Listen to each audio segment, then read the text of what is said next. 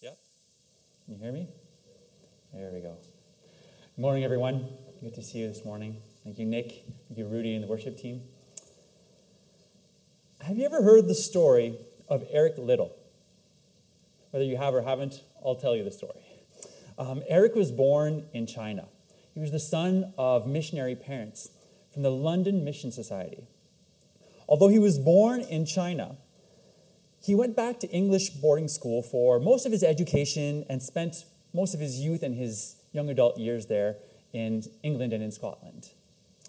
Eric was an incredible athlete. He played rugby and cricket at high levels, but eventually he turned the focus of his athletic abilities to track and field, specifically 100-meter race. He competed in the 1924 Olympics in Paris, where he actually opted out of the 100-meter race because he felt convicted not to race on a Sunday. But he did win the bronze in the 200-meter race, and he won the gold in the 400-meter race. If you've seen the movie Chariots of Fire, it's an adaptation of his biography, and specifically his time as an athlete and his Olympic journey. But interestingly enough, Eric's story only begins after the Olympics, or continues. Because a year after the Olympics ended, Eric chose to follow God's calling by becoming a missionary to China. He left Scotland to become a teacher in the city of Tianjin. And he used his athletic experience to train many young boys in the school there. In the following years, he became a Sunday school teacher. He would also help build a stadium. And he only ever returned to Scotland twice in his life. And he was asked this, if he regretted leaving behind the fame and the glory of his athletic career to become a missionary. So this is what he said. It's natural for a chap to think over all that sometimes. But I'm glad I'm at the work I'm engaged in now.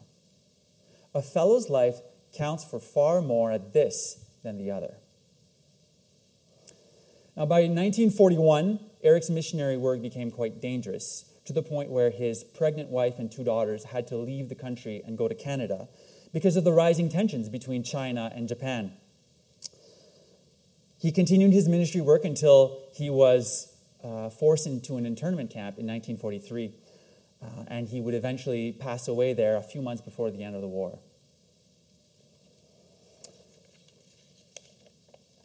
Eric's story is a testimony of a man who answered God's calling to leave behind a fulfilling, fruitful, and rewarding livelihood to minister to a people across the earth.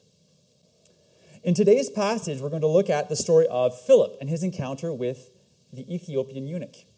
Philip was called away from a thriving ministry in Samaria to go and to minister.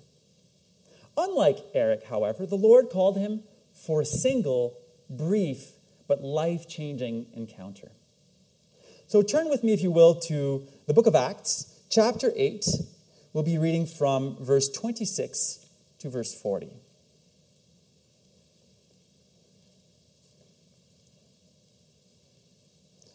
Acts chapter 8, 26 to 40.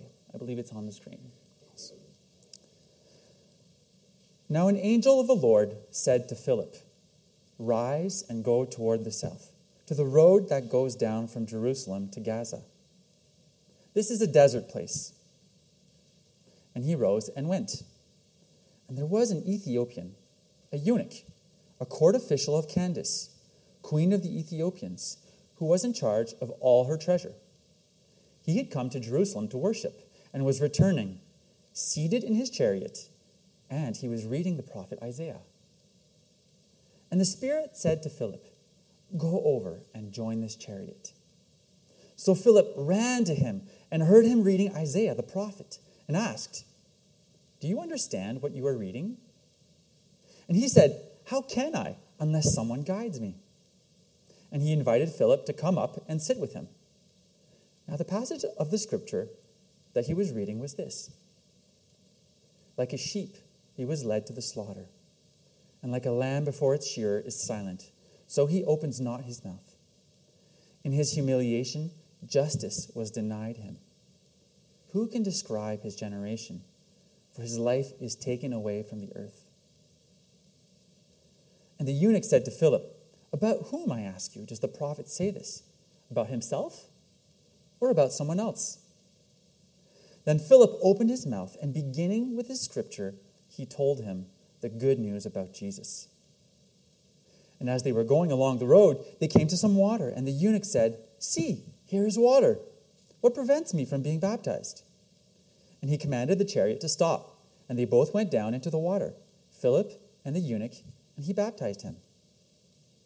And when they came up out of the water, the Spirit of the Lord carried Philip away, and the eunuch saw him no more. And he went on his way rejoicing. Philip found himself at Azotus, and as he passed through, he preached the gospel to all the towns until he came to Caesarea. In this encounter, we see the fingerprints of the Holy Spirit undeniably evident throughout this meeting between Philip and the eunuch. This meeting outlines faithful obedience to the promptings of the Holy Spirit in readiness to preach the gospel. We see understanding and interpretation of scriptures and the simple yet genuine response to salvation and to baptism. This is what I'd like to do with you this morning with the time we have, is to look at a little bit of context for this passage. First of all, in the context of the book of Acts and the spread of the gospel. And secondly, throughout the passage we read. And then I'd like to look at three main themes or ideas that resonate throughout this passage in this divinely orchestrated encounter. First of all, the preeminence of the Holy Spirit, the importance of scriptural understanding, and finally, the response of obedience. Now, as we go through the book of Acts, it continues the story of King Jesus as he establishes his kingdom. We see the coming of the Holy Spirit enabling and assisting Jesus' followers to embrace the Father's mandate, which is to testify to Jews and non-Jews from Jerusalem to the ends of the earth about Jesus' salvation through his death and resurrection. Jesus gives commands to his disciples before leaving. In Acts chapter 1, verse 8, he tells his disciples, "But you will receive power when the Holy Spirit has come upon you, and you will be my witnesses in Jerusalem and in all Judea and Samaria and to the ends of the earth." And in Matthew 28, verse 19, we read, "Go therefore and make disciples of all nations, baptizing them in the name of the Father and of the Son and of the Holy Spirit." Now, throughout the book of Acts, so far, we've seen that the church has been growing and has been composed of the following. We've seen Jews from the diaspora who would come back to Jerusalem to worship. We see this in Acts 2 when Peter preaches his first sermon. We also see Jewish men and women from around Jerusalem. In Acts 5:14, we read, "And more than ever, believers were added to the Lord, multitudes of both men and women." We also see Hellenist Jews were part of the church in Acts chapter 6. In Acts chapter 6 as well, we see Jewish priests coming to the Lord. A great many of the priests became obedient to the faith. And last week, and in this chapter, in chapter 8, we start to see a difference in who is receiving the gospel. So far, it's been the Jews. But last week, you saw how the Samaritans were recipients of the gospel message. Now, those who were scattered went about preaching the word. Philip went down to the city of Samaria and proclaimed to them the Christ. We read that in verses 4 and 5 of chapter 8 last week. It's significant to stop for a second and examine the progression of the gospel at this point in the book of Acts. Because for the first 7 chapters, we've seen that the geographical spread of the gospel has been centered around Jerusalem. The church has been in Jerusalem, the apostles, the spread of the gospel has been centered there. And as we saw couple of weeks ago, after Stephen's death, there was great persecution, and the church began to spread in Samaria and Judea. And the work of Philip, the evangelist, which we see in chapter 8, and this week we're looking at the second part of his work, serves as a springboard for Luke in his account of in the book of Acts to tell us how the gospel is going into the nations. So in the first part of Philip's story, we see the gospel in Samaria.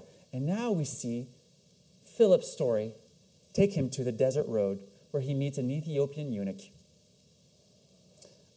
The Ethiopian eunuch would have been a non-Jew who would have been traditionally rejected by Jewish people as a proselyte. Now this eunuch becomes a follower of Christ, bringing the gospel to his home country. And so slowly but surely we see that progression of the gospel from the Jews in Jerusalem to Samaritans in Samaria to now a Gentile seeking to follow the Lord in the desert of Gaza. Let's look a little more context from this passage. We look at verse 26. Now, Philip, as a reminder, was one of the 7 who was chosen in Acts chapter 6 to serve tables, to ensure that the daily distribution of food was done properly in the church. Huberson preached a fantastic message on this about 3 weeks ago, laying how the church needed to distribute the responsibilities within the church properly to take care of the people. And it's important to make the distinction between the Philip in this story and Philip the apostle. So this is Philip, one of the 7, also nicknamed Philip the evangelist, or Philip the deacon, or Philip, one of the 7, and was not Philip, one of the apostles. We don't know where Philip was when he was instructed to go south on the road, but we know he was taken away from a successful ministry in Samaria. Samaria was specifically mentioned as part of the call from Jesus to bring the gospel to the nations. So it might have seemed almost inappropriate for Philip to leave that ministry and follow the promptings of the Holy Spirit to go into a desert place. Another interesting thing to note in this passage is the use of the angel of the Lord as a messenger. And that's actually reminiscent of a story in 2 Kings chapter 1, when Elijah is called to arise and go. In 2 Kings chapter 1, verse 3, we read, "But the angel of the Lord said to Elijah the Tishbite, 'Arise, go up to meet the messengers of the king of Samaria.'" A little bit later, in verse 15, it says, "Then the angel of the Lord said to Elijah, 'Go down with him, and do not be afraid of him.' So he arose and went down with him to the king." In this verse also, you might have a footnote that gives an alternative translation for rise and go to the south. It may be written, "Go about noon." Now, if Philip was in Samaria, when the sun was at noon, since he was north, the sun would have been pointing towards the south. And so that could have been a geographical indication that he needed to go south. But the angel's instruction could have also indicated the time of day that he needed to be on that road. And this would have been particularly perplexing for Philip, given that there would be hardly anyone on the road at noon, given the heat. Now, some commentators believe that the comment by Luke, "This is desert," is in reference to the old Gaza, the old city of Gaza, that had been destroyed in about 100 BC by Alexander the Great. And so now the new city of Gaza, which was occupied, was located away from this old city. What we see here is that Philip obeys immediately. He rose and went. Regardless of the seeming futility of the opportunities of evangelism, God asks Philip to leave that thriving ministry for the Judean desert, and he goes. And what we see here is a divinely arranged encounter. We clearly see that the call for Philip to journey and his actions are instigated and orchestrated by God. And this is part of God's purpose, that the Gentiles would be evangelized. As we continue reading, we see that in this desert place, Philip finds an Ethiopian eunuch.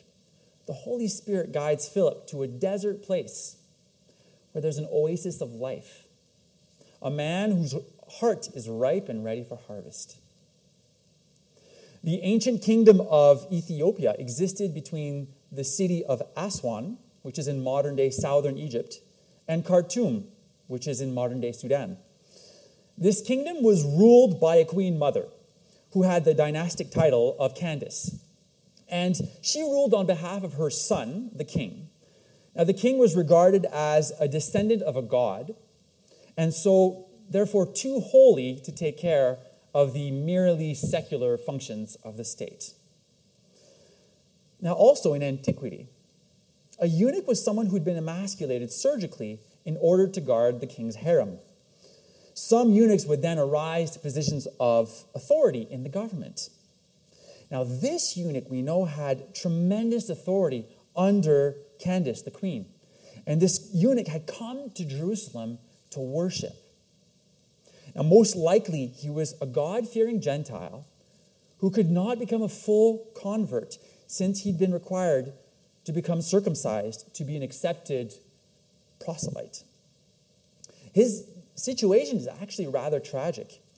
He could never fully belong to the people of God according to Mosaic law.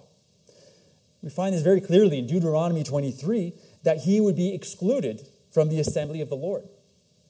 Yet, he feared God, worshipped him, and was seeking him. In his retelling of this story, Luke is demonstrating the fulfillment of certain prophecies from the Psalms and from Isaiah. I'd like to read them for you, starting with Psalm 68, verse 31. Princes shall come out of Egypt.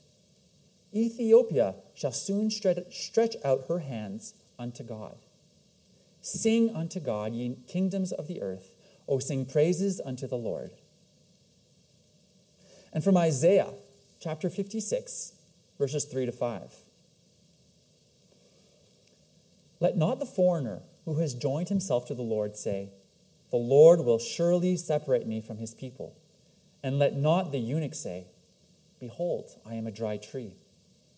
For thus says the Lord, to the eunuchs who keep my Sabbaths, who choose the things that please me and hold fast my covenant, I will give in my house and within my walls a monument and a name, better than sons and daughters. I will give them an everlasting name that shall not be cut off.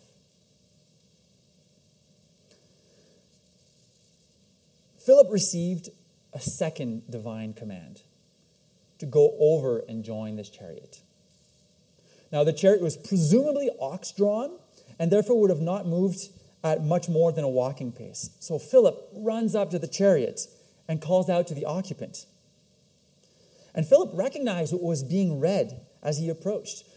It was being read either by the eunuch himself or perhaps a slave that was reading to the eunuch. And the eunuch confesses his need for an interpreter.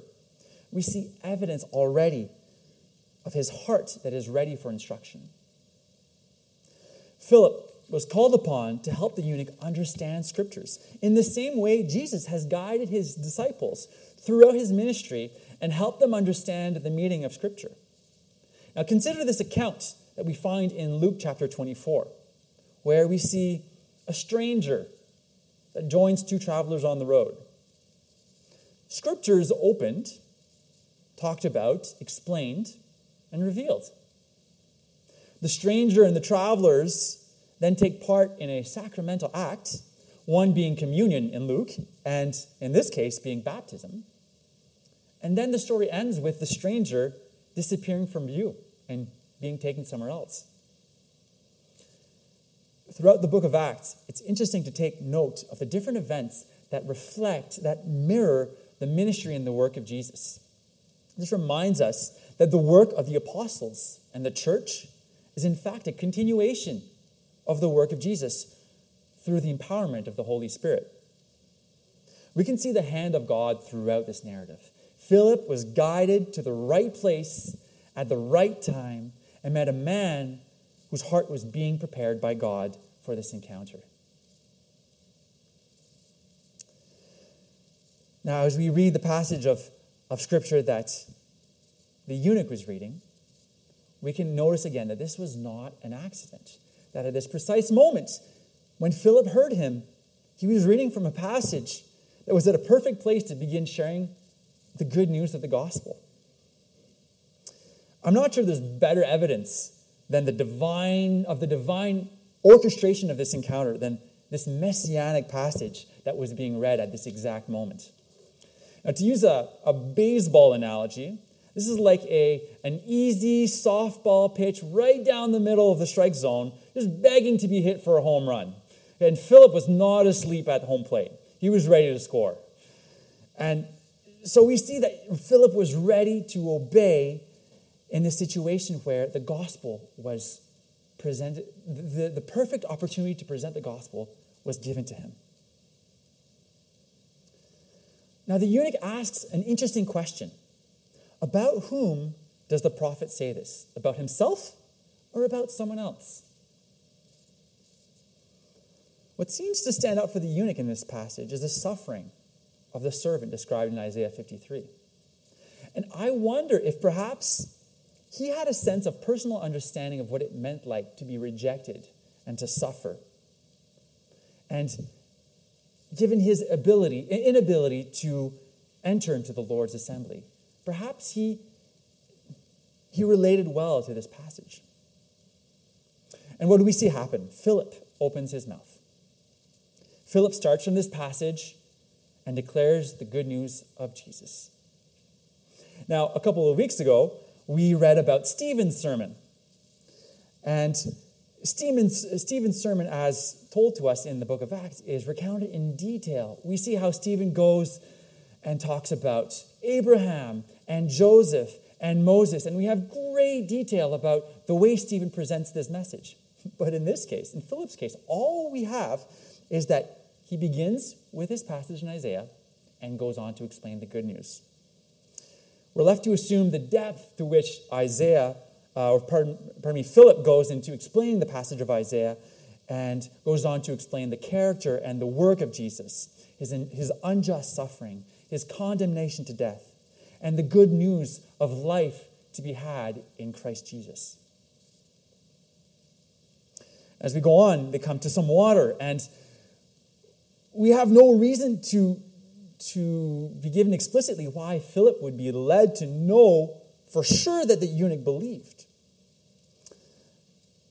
You may notice actually in your Bibles that there's no verse 37. And I'll explain that.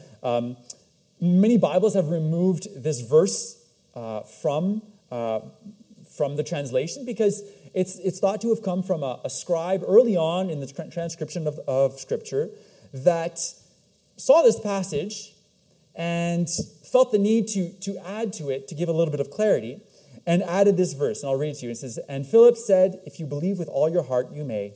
And he replied, 'I believe that Jesus Christ is the Son of God.'" So perhaps the scribe early on was attempting to give the reader the assurance that the eunuch truly did believe. But I think we can safely say that when we look at the rest of the text, that we get clear view that the eunuch really, truly did believe, and we don't need further explanation. Now, remember last week, in the first part of Philip's story, we saw how many Samaritans were baptized without necessarily having understood the gospel. They believed Philip and the signs and miracles he performed, but didn't necessarily show true faith. There's a contrast here between their baptism and the baptism of the eunuch. Now, in the case of the eunuch, he responded to Philip by asking for baptism. Now, as a Jewish proselyte or a seeker of the Lord, he probably knew that water baptism was the expected sign or external symbol for a Gentile's repentance and conversion to the religion of Israel. And so in all this story, it brings us to this point. The culmination of this story is this baptism of the eunuch, his proclamation and declaration of faith in Jesus, and his act of obedience to declare it. The story began with the emphasis on the special intervention and the guidance of God. And we see how the Holy Spirit brings that to an end. He was there in the beginning and takes us through this encounter and takes away Philip at the end of this encounter. And we see the fruit of the Spirit displayed in the eunuch. We want evidence that the eunuch believed. He goes on his way rejoicing. And we see Philip continue ministering as he goes on his way north. Now there's three ideas that I'd like to emphasize a little bit more this morning in this divinely orchestrated encounter.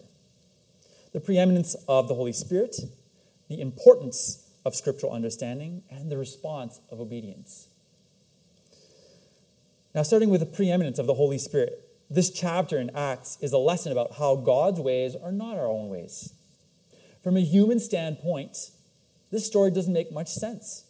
The eunuch's conversion is not the result of careful planning or conventional wisdom, but rather the direct result of divine leading.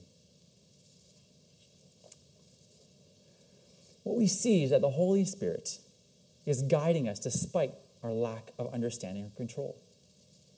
In our Western society today, we are used to having a tremendous amount of decision-making control over all decisions.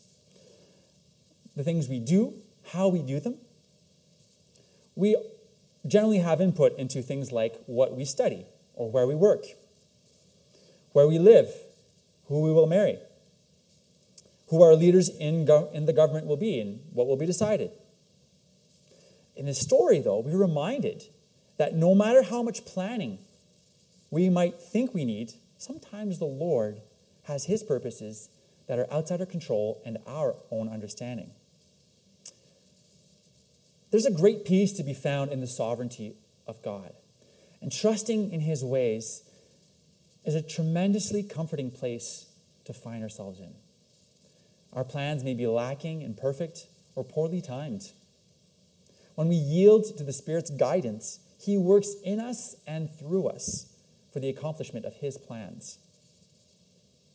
Consider some of the overwhelmingly tragic events that have happened over the last 2,000 years. Cruel dictatorships, widespread famines, the plague, ethnic cleansings and genocides, wars on continental and even global scales. Throughout these incredibly bleak and terrible times, the Holy Spirit has allowed the church to survive and even thrive in the midst of these horrific times. No amount of careful planning can ever replace the preeminence and the sovereignty of the Holy Spirit. Now, another component of the preeminence of the Holy Spirit is that he prompts us to obey. Throughout this encounter, we see repeatedly how the Holy Spirit prompted Philip and orchestrated this whole conversion. When the Holy Spirit prompts us, it can often be uncomfortable. Notice what Philip is called to do.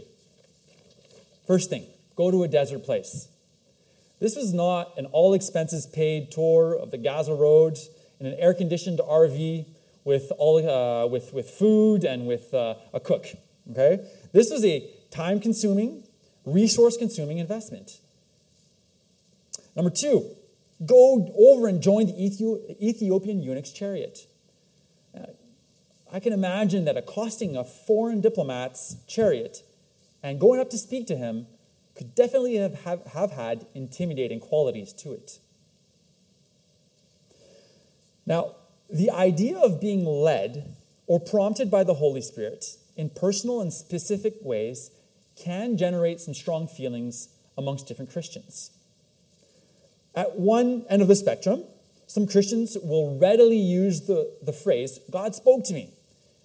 And sometimes it's in order to justify all sorts of actions. The Holy Spirit can then become a means to an end in order to get what we want. To claim that the Spirit leads us in order to gain something for ourselves is to claim that God is someone he is not. There are many examples in the world today of so-called Christian leaders who intentionally use the term to abuse and manipulate people, often giving the promise of health or wealth or all sorts of happiness in return for financial gifts. we need to be careful in how we apply the Spirit's individual and personal guidance. Now, at the other end of the spectrum, you will find some Christians who very much dislike the idea that the Holy Spirit can or will prompt them. This position is sometimes a cautionary response to the more charismatic approach, but can very much underemphasize how the Holy Spirit can lead individuals to the point of even denying any personal guidance on specific matters. Martin Lloyd-Jones, who is very much not a flaming charismatic, had this to say: "If you read the history of the saints, God's people throughout the centuries, and especially the history of revivals, you will find that this is something which is perfectly clear and definite. Men have been told by the Holy Spirit to do something, and it transpired that it obviously was his leading. It seems clear to me that if we deny such a possibility, we are again guilty of quenching the Spirit." We need to be careful not to neglect the Spirit's individual and personal guidance. So then how can we discern the guidance of the Holy Spirit? The guidance of the Holy Spirit is always aligned with the words of Scripture. Any guidance we perceive that is outside the Word of God and His truth is not guidance from the Holy Spirit, but is guidance from ourselves and our own desires. And so we need to be immersed in the Word of God to know and to recognize the Holy Spirit's guidance.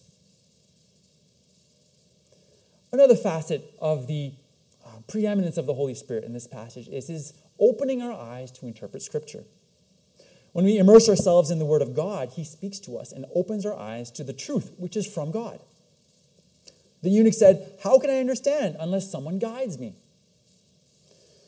Reading from Ephesians chapter 1, 16 to 18. "I do not cease to give thanks for you, remembering you in my prayers, that the God of our Lord Jesus Christ, the Father of glory, may give you the spirit of wisdom and of revelation in the knowledge of Him, having the eyes of your hearts enlightened, that you may know what is the hope to which He has called you, what are the riches of His glorious inheritance in the saints." And another passage of Scripture in Ezekiel chapter 36, 26 and 27. "And I will give you a new heart, and a new spirit I will put within you. And I will remove the heart of stone from your flesh, and give you a heart of flesh. And I will put my spirit within you, and cause you to walk in my statutes, and be careful to obey my rules." To understand Scripture, we need the Holy Spirit. We need to embrace God's grace and salvation. A good friend of mine, in his journey to becoming a follower of Jesus, has told me the story when he was in his 20s, not following the Lord at all. He was with a friend of his, and they were in Western Canada hitchhiking. And he got picked up by a couple of guys, and they needed to do quite a stretch of road, a couple of hours of road together. And so they get picked up, and in the road, these two guys start talking to them about the gospel and about Jesus. And being polite and needing to be transported, they endured this preaching for a couple of hours, and then they got dropped off. And when they did get dropped off, they both laughed at how ridiculous this idea to follow Jesus was. How could anyone possibly choose to follow Jesus? And my friend now is a strong believer today. I said there was nothing wrong with the gospel presentation, but rather it was a question of the eyes of his heart that were not yet opened by the Spirit. And there's a question for you today. So are you saved? Have you chosen to follow Jesus? I invite you this morning to take that opportunity, to take a step of faith like the eunuch did. The Lord has promised His Spirit to those who believe in Him. He is the one who opens the eyes of our hearts to the beauty of God's glorious riches and truth. A final component of the preeminence of the Holy Spirit in this passage that we see is that He fills us with fruit. The eunuch went rejoicing. Where there's heart transformation, there's evidence of the Spirit working. Now, even contrast this fruit, the fruit of the Spirit that we see in the eunuch, to the fruit of selfishness and greed that we see with Simon the magician in the first part of Philip's story. True heart transformation yields fruit. Another theme that's important in this passage is the importance of scriptural understanding. Why is it important? It shapes our hearts to become more like Christ and discern the guidance of the Holy Spirit. I'll read to you a few verses out of Psalm 119. Psalm 119:15, I will meditate on your precepts and fix my eyes on your ways. Verse 27, make me understand the way of your precepts, and I will meditate on your wondrous works. Verses 35 to 37, lead me in the path of your commandments, for I delight in it. Incline my heart to your testimonies and not to selfish gain. Turn my eyes from looking at worthless things and give me life in your ways. And we see also in Isaiah 55, 10 and 11, for as the rain and the snow come down from heaven and do not return there, but water the earth, make it bring forth and sprout, giving seed to the sower and bread to the eater, so shall my word be that goes out from my mouth. It shall not return to me empty, but it shall accomplish that which I purpose, and shall succeed in the thing for which I sent it. What better way to know God than to open his living word and discover him, to draw near to the Lord of Lords, and the King of Kings. Another component of the importance of understanding the Scripture is that it makes us ready to understand the gospel and share the gospel. Now, something that I find interesting in this passage is that if we remember that Philip's primary assigned role in the church was to hand out food. He was perhaps not the Philip that we would have expected to be Philip the evangelist. Perhaps we would have expected Philip the apostle to be Philip the evangelist. But this did not prevent him from becoming a great evangelist. A couple of weeks ago, Dave Brereton shared a message co-written by Doug Vergent on Stephen's sermon. Not the Stephen who preached last week, the Stephen from Scripture. One of the key points in his message was the importance of knowing and understanding Scripture. And we saw how Stephen was, in a matter of moments, ready to preach this incredible sermon before the council. He was ready because he knew Scripture, and he was empowered by the Holy Spirit. And I think this is really important for us to understand that reading and understanding and meditating on Scripture is not just reserved for elders or pastors or doctors in theology. It's for all followers of Jesus. Ephesians 6, verse 15. As shoes for your feet, having put on the readiness given by the gospel of peace. 2 Timothy 4, verse 2. Preach the word. Be ready, in season and out of season. We need to be ready to share the gospel.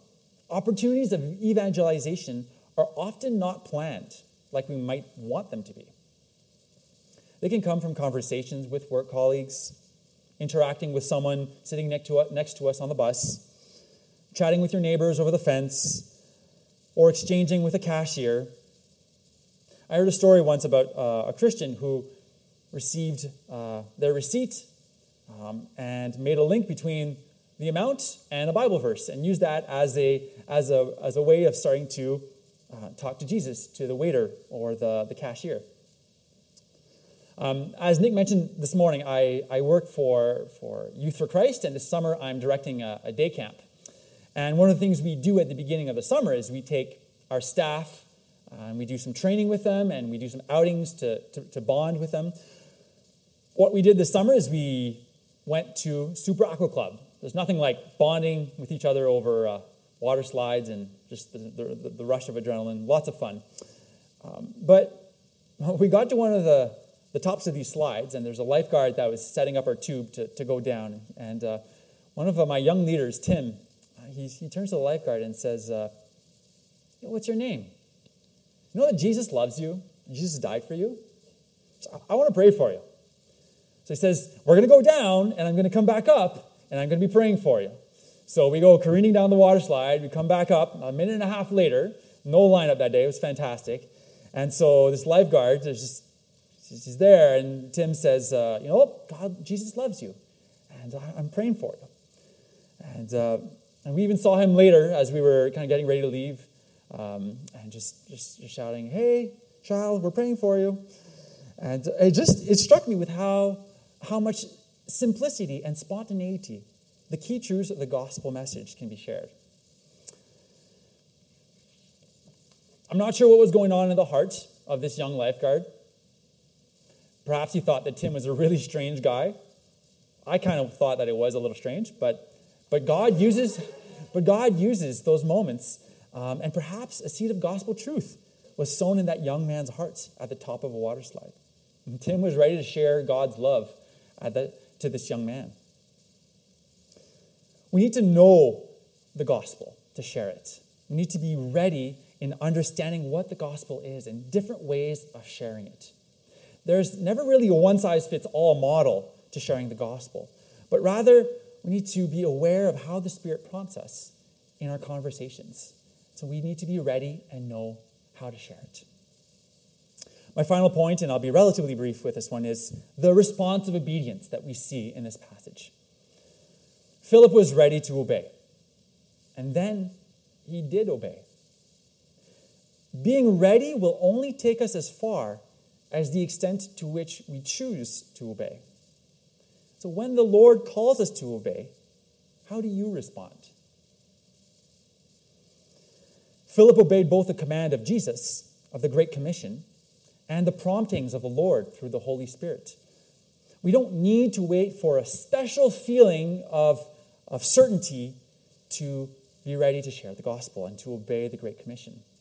We're called to do it. We're called to go and make disciples in all nations, baptizing them in the name of the Father and of the Son and of the Holy Spirit.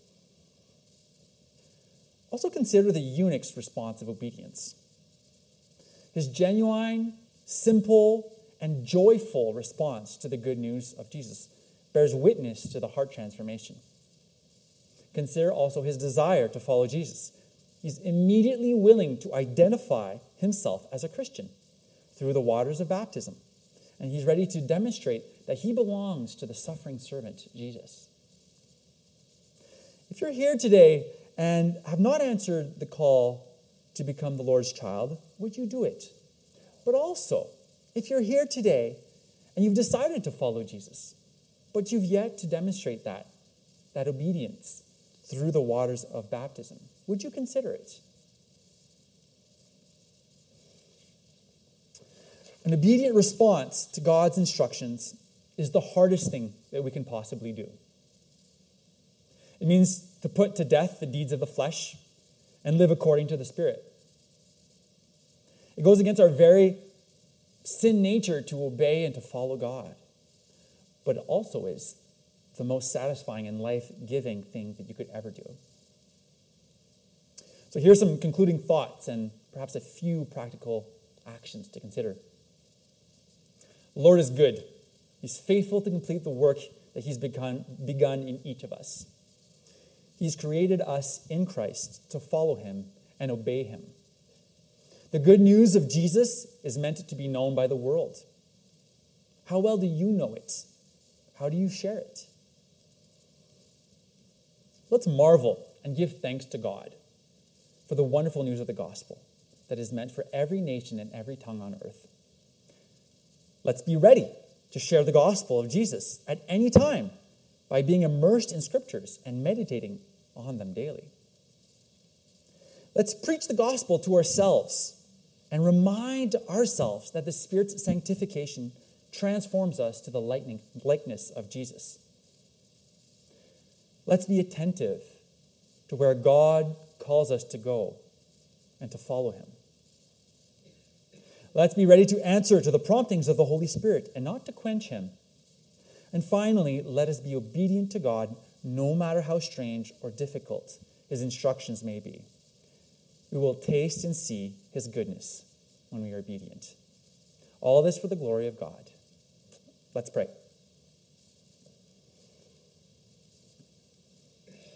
Lord, you are the Lord of all. Be the Lord of our hearts. Open the eyes of our heart, Lord, that we may see you, that we may understand your truth and apply it in our lives.